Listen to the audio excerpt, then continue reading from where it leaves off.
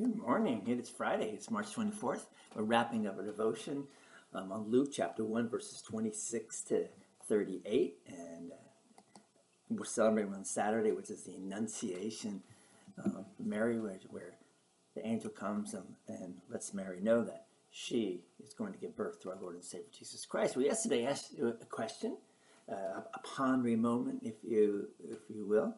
Have you had any cost in being a disciple of Jesus? So how did your pondering go yesterday? Discipleship has its cost, doesn't it?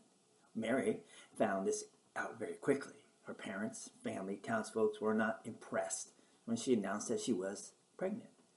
But it was a child from God, and she faced the shame of being young, unmarried, and pregnant. She risked the destruction of her relationship, engagement to Joseph. She was judged, and probably judged harshly. Mary probably did not know the cost of her saying yes to the angel and responding, "I am the Lord's servant. May it be to me as you have said." Still, we get the impression, I think, that even if she did know the shame,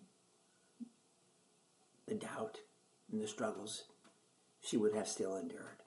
That Mary probably would have made the same response, because Mary was an obedient servant of God.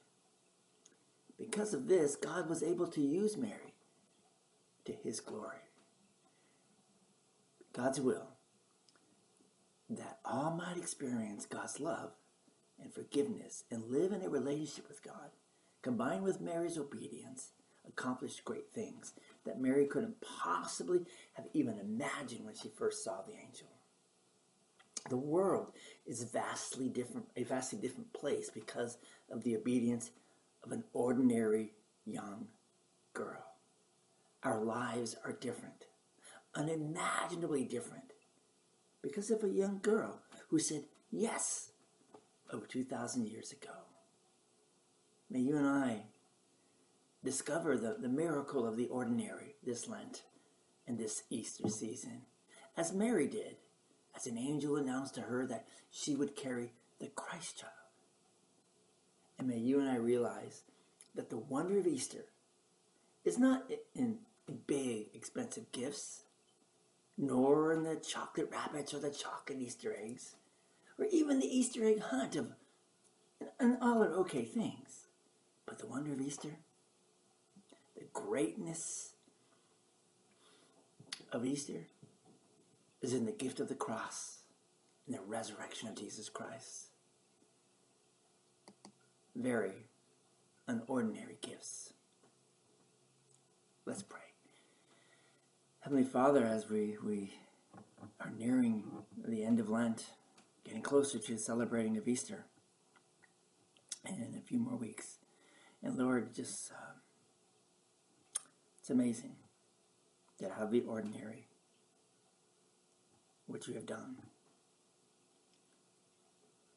Take us, ordinary people, fill us with your Holy Spirit, so we can say, "Yes, Lord. Yes, Lord," just as Mary did. Amen. Thanks for being with us this week. And I know it's a little strange having a Advent/Christmas text here in the middle of Lent. But they go together, don't they? Hope you have a marvelous rest of your weekend. And let us know if you have any questions. And don't forget, worship on Sunday at Trinity, 9 o'clock here in Reading. Online also. And or wherever you live at your church, please join us or join them. And maybe even share with them or whoever you sit next to in church. Or if you don't make it to church, whoever you see this coming Sunday. I'm an ordinary person.